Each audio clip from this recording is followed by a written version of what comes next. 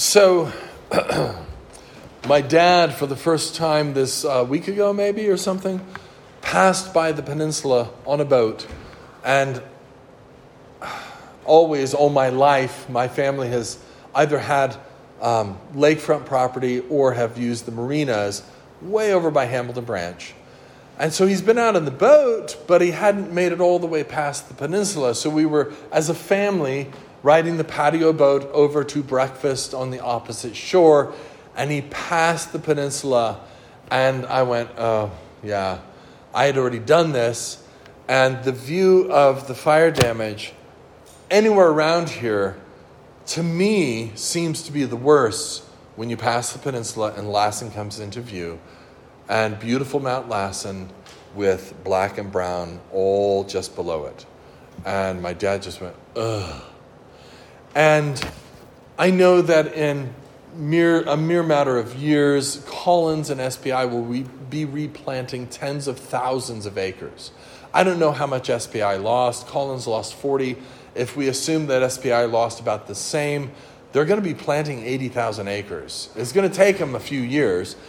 And then the other thing is that in a handful of years, even the Mount Lassen land, which will be just left there with little burnt toothpicks around, it will green up as well, at least on the ground. So I know it's going to look better, but I don't know if that was one of the instigations of talking about Mount Lassen, but I've been up and down Mount Lassen, the peak, a number of times in my life. And for whatever reason, whether it was that with my dad or other things, hiking Lassen Peak has come up in conversation more than once in the last couple of weeks. A couple of years ago, in the midst of a brief rest whilst climbing said peak, I calculated that it must have been at least 35 years since I had climbed that mountain. All those times I'd climbed it, I'd been a middle schooler, a high schooler, a teenager, and I just haven't been up it since.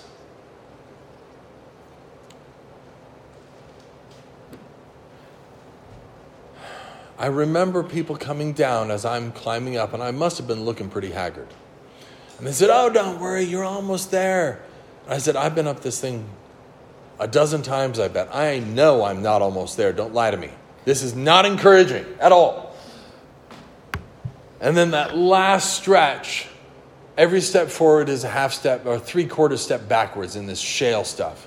It's like climbing cinder cone, only it's way higher, 3 times higher. But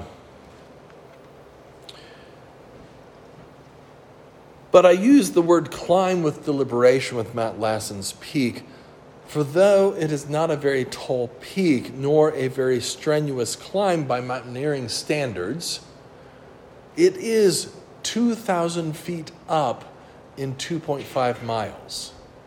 That's a pretty steep ascent. And let me tell you, at my age, you really feel it. As a teenager, though, I felt it far less than I did that last time up the hill. And as proof of that, 2 of my children were the first in our party to get to the top. Do you remember how long it took you? How long? An hour and a half. And 35, 40 minutes later, I come staggering to the top. I said, and then they went to find the little spot that's the highest. I said, I'm here. I'm just going to sit down for a little bit. I don't need to go to the highest little spot. I'm at the peak. That's fine. As our bodies age, the ease with which we do such feats diminishes. Yes, we know of people in amazing shape that do such things, like when in my early 20s, my sister and cousin and I went hiking in the mountains of Switzerland. In fact, we walked into I was a pretty fit guy, and we'd already been walking around Europe for weeks and weeks. And I weighed a lot less than I do now. And we walked into the visitor center, not in Hospital, I can't remember, that one didn't have one, but in the next town over. When we walked to the town, it was 2 miles away, we walked over, went into the visitor center, said, hey, can I help you? Well, we'd like to do a hike. We're in the Swiss Alps. She looks at us, she says, you mean you would like to go for a walk?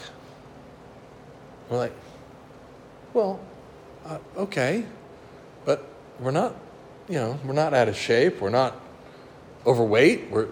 Why can't we go for a hike? And so she showed us something. She says, you should be able to manage this, right? And so we went out and we went up this mountain, and the switchbacks looked very familiar to the switchbacks on Mount Lassen.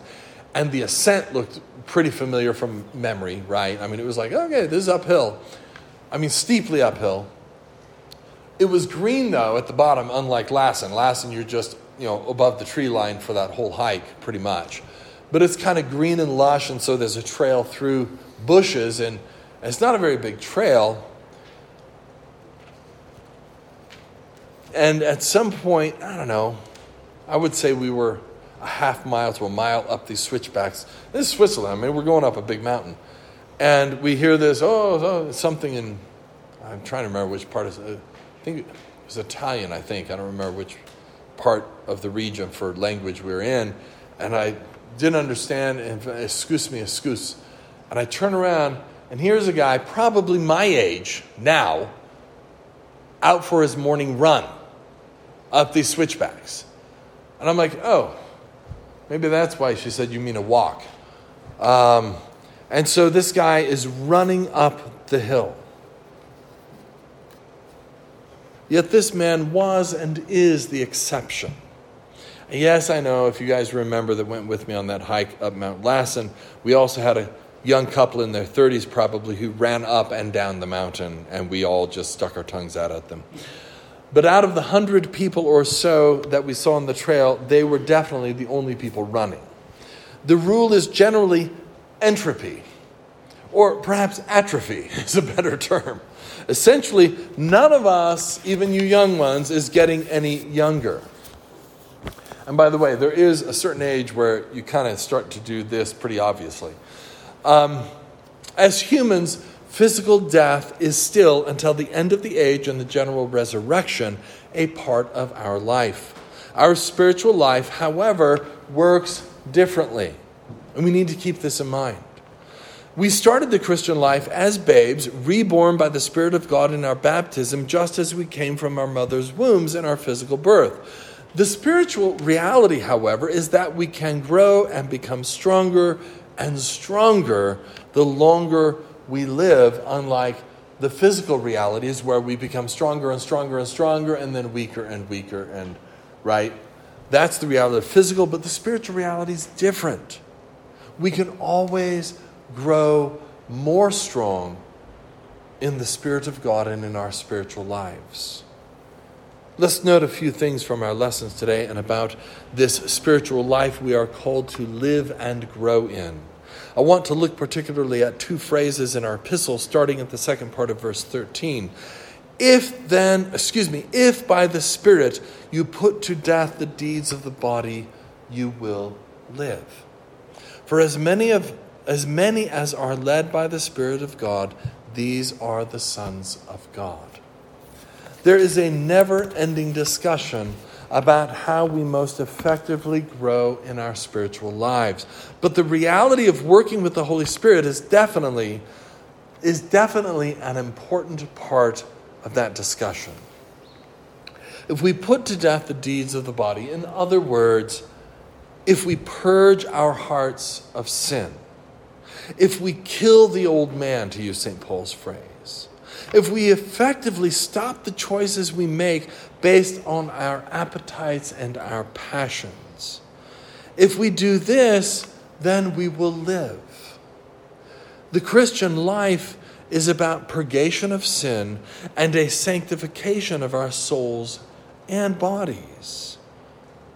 Even though our bodies are dying, atrophying, it is a sanctification of what we do with our bodies, if you will. It's a process of theosis, as the Eastern Christians would say, what we call union with Christ in the West.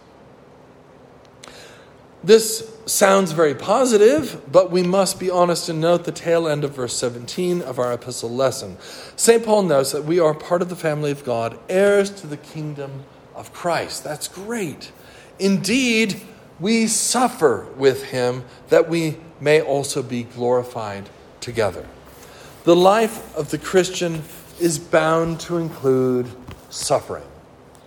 And now you know why an honest t-shirt production company that is Christian is going to fail in its business. No one wants to buy the t-shirt that says, "Come suffer with us." This is why the calling of Christ to the world is often met with resistance, because suffering is a part of the reality. And when we as Christians in the 20th century, particularly I remember the late 20th century, say, "Come on, come in. God's going to solve all your problems overnight. It's going to be a bed of roses. Don't worry. Jesus promises this easy life." No wonder people convert and then exit quickly, because suddenly they realize it doesn't happen overnight. There's suffering involved.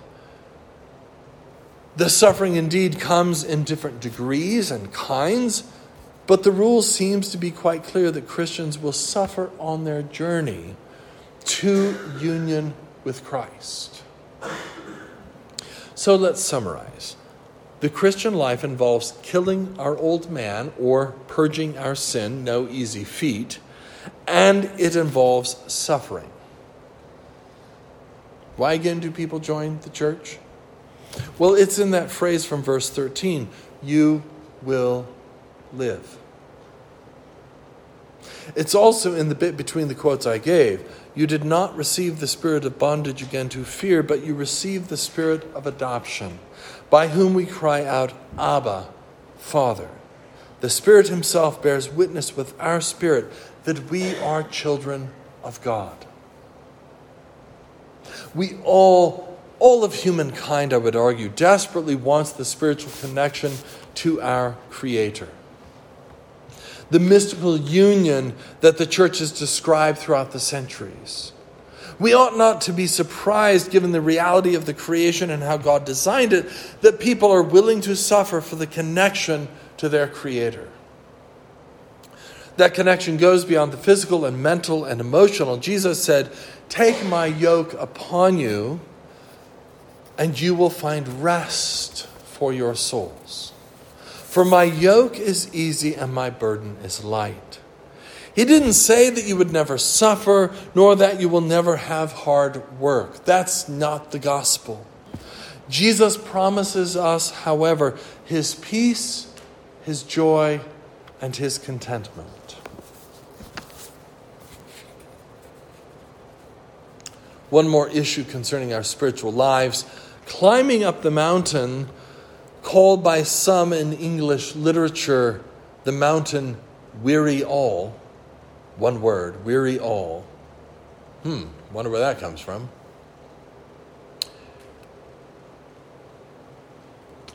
Our gospel lesson warns us right at the first, "Beware of false prophets who come to you in sheep's clothing, but inwardly they are ravenous wolves." As we are about this suffering and hard work of amending our lives and shaping them into the shape of our Lord Jesus Christ, be aware that not everyone is exactly who they appear to be or say they are. There are many in the church in America today, yes, even leaders, who are out for their own glory, their own satisfaction, their own power and control. Let's be honest, quite often that is our motivation, more often than we'd like to admit. That's the problem of that sin that we're supposed to purge. So be prepared to climb that mountain and to suffer. And sometimes I felt a couple of years ago climbing Lassen Peak, I was on the edge of a switchback and I looked down and I said, I could throw myself over and I would not stop moving for about 1,000 feet. And that would just take care of it. I'm so tired. I'm so exhausted. And spiritually, we end up like that often. And please remember that our culture is in an emergency status of suicidal ideation and actual suicide attempts. People emotionally are just saying, I'm just going to jump off. I'm done. I'm tired. I can't do this anymore. So be prepared to climb the mountain and to suffer. And remember to watch out for those who are not going to lead you to Christ at the summit, but rather will lead you to another path and will take you down the easy road. But it's not Jesus at the end of the road. For if we are faithful, which is oh so hard, so much of the time of our lives, at least it is for me.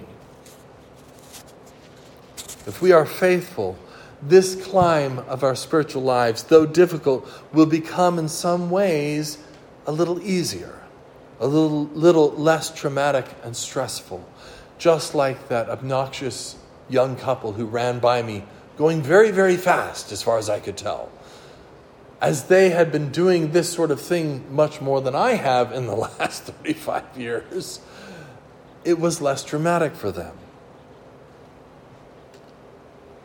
and less stressful. And so as we continue to grow in our spiritual lives, this spiritual climb will become a little easier as we are being led by Christ's Spirit and become habituated to following his lead all the time. Lean on the Holy Spirit within you on the way. Work hard at your spiritual life, day by day, moment by moment, for Christ has called us to his rest for our souls. It's his promise. Didn't say no work, he didn't say no suffering, but he promised peace, contentment, and joy, that rest. Remember that we must, in that process, come to the table and find his grace to help in time of need. Remember that St. Paul tells us that in this way, in this often difficult and challenging life of work, my friends, you will live. Amen.